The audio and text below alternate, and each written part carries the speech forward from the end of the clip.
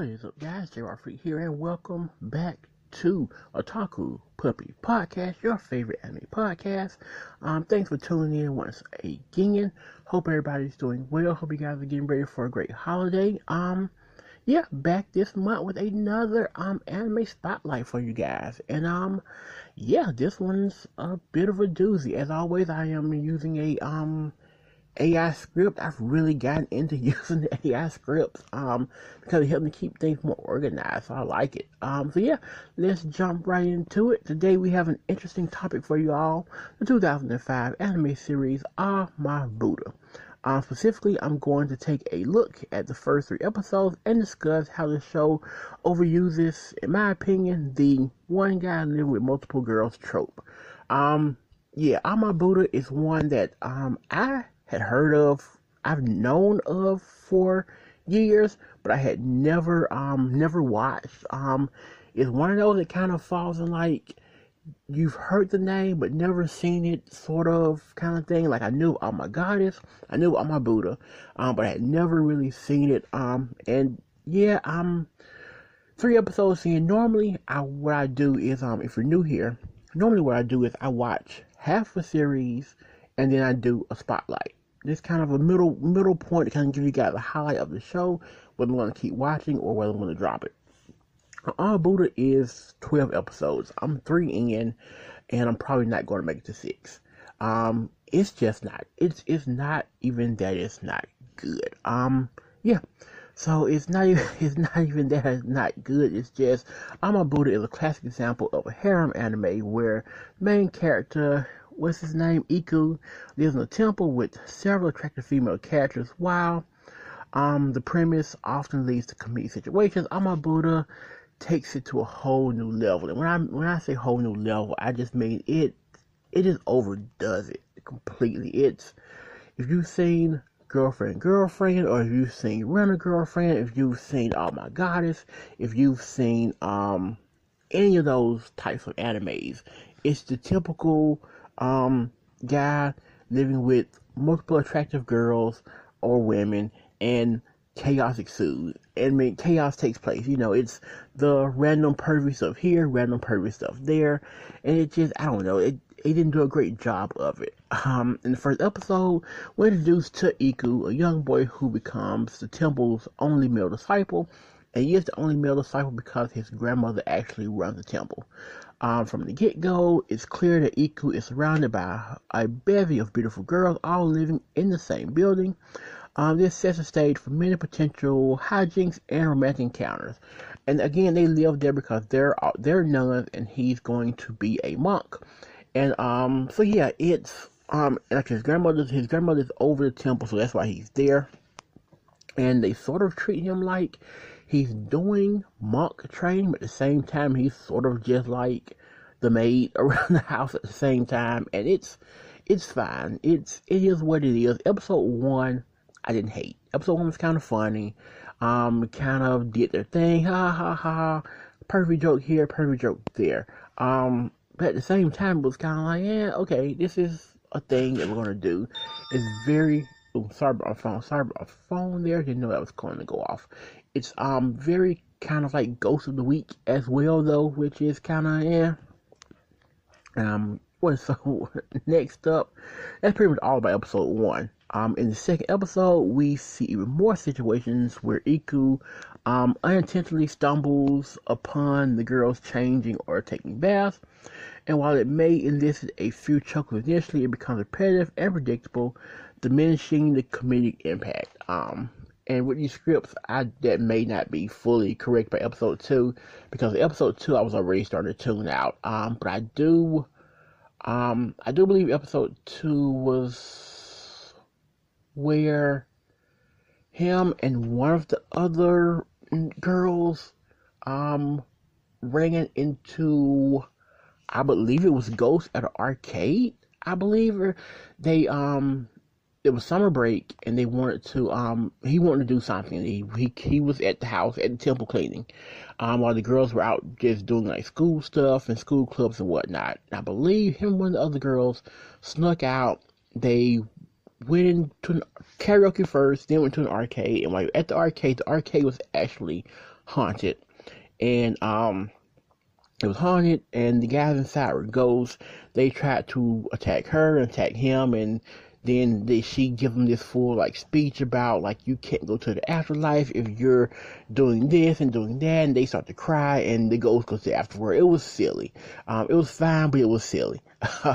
And that's kind of the thing you get with this anime. It's kind of just like, it's not terrible, but it's not great either. And this trend continues in the third episode where Miku, and this is where the script goes off track. We're not going to go into any of that stuff they're talking about because that's not quite correct. In the third episode, Iku is spying on the girls at the swimming pool. There's a portion of the pool where you can stand right behind the trees and look up at the pool and see everything from the bottom up, if that makes sense. So everything, that portion of the body is in view, and he's just fully zoned in there. But also they can see him. There's this guy he talks to at school. He talks to him and they're friends or whatever. They're both spying at the same time. Turns out, dude's a ghost. They figure out he's a ghost, they trap him and whatnot and all that kind of good stuff. And again, it's kind of funny, but at the same time, it's just like we just did this last episode. The like pervy ghost guys to the arcade and then catch him and blah, blah, blah. And same thing here. And it was kind of just like, by this point I was over it. Just done. Like, I'm getting, okay, I've seen this trope 2 episodes before and we're doing the same thing again. Why? And so I was kind of done with it. Yeah, it's just, I don't know. I don't know what to say about Amabuda. On a positive note, the show does try to balance the humor with some character development. In the first 3 episodes, we start to learn more about Iku's abilities, because he is a solid monk. He is learning his stuff. I don't forget what they call it. Sorry about that. They do, but he did start to learn the chants and learn all that kind of stuff. But he's also kind of quick-witted as well. But he's just sort of learning everything slow, because at the same time he's cleaning. At the same time he's sort of not protecting the nuns because they're great fighters on their own, but he's also kind of looking out for them as well. And it's kind of all bundled up into one thing. But overall, it's crucial to point out that while Amabuda starts with a potentially amusing concept, the overuse of the one guy living with multiple girls trope becomes stale fast. It's a shame because the anime certainly has the potential to explore deeper things and character growth. And that is kind of true. It's always a bit disappointing when a series relies too heavily on tired tropes and misses out on opportunities to delve into more unique and engaging storytelling. And that's also true as well. This, I knew it was going to be jokey. You can look at the cover poster and tell it's jokey. But it relies, to me, too heavy on Iku perv. Let's beat Iku up. And that's cool, but I mean, I don't need that. To me, Oh My God is kind of a good mix of that. Of course, he's in love with Belldandy. Her sisters are kind of whatever. But at the same time, there are like him trying to stop against the people from his school, him working with the motorcycle club, him doing other stuff that isn't just like him perving on Belldandy all day. Like, it isn't just that. And there are other characters. We see character development on Belldandy's side as far as her not only sticking with him out of duty as a goddess, but because she's also in love with him as well. We see both sides of it, and this just didn't have that. This was just over 3 episodes in, I was burned out already. So yeah, well, that pretty much wraps up our discussion of the first 3 episodes of Amabuda and how it overuses the harem trope. We hope you found this breakdown useful and insightful. If you've seen Amabuda, did you like it? Did you enjoy it? I did notice it has a 6 on my anime list, so I'm not the only one who thought it wasn't that amazing. But yeah, this is going on pretty much long enough. So make sure to subscribe to our podcast and leave us a review on your favorite podcast platforms, as well as here on YouTube. Well, this version is only on YouTube. The audio version you can catch everywhere, but this this one's only on YouTube. So yeah, I think that pretty much covers it. Hit the like button, subscribe button, thumbs up or thumbs down, comments. Any kind of comments is great. So I may be back next month with a one last manga spotlight for the year. I'm not sure yet.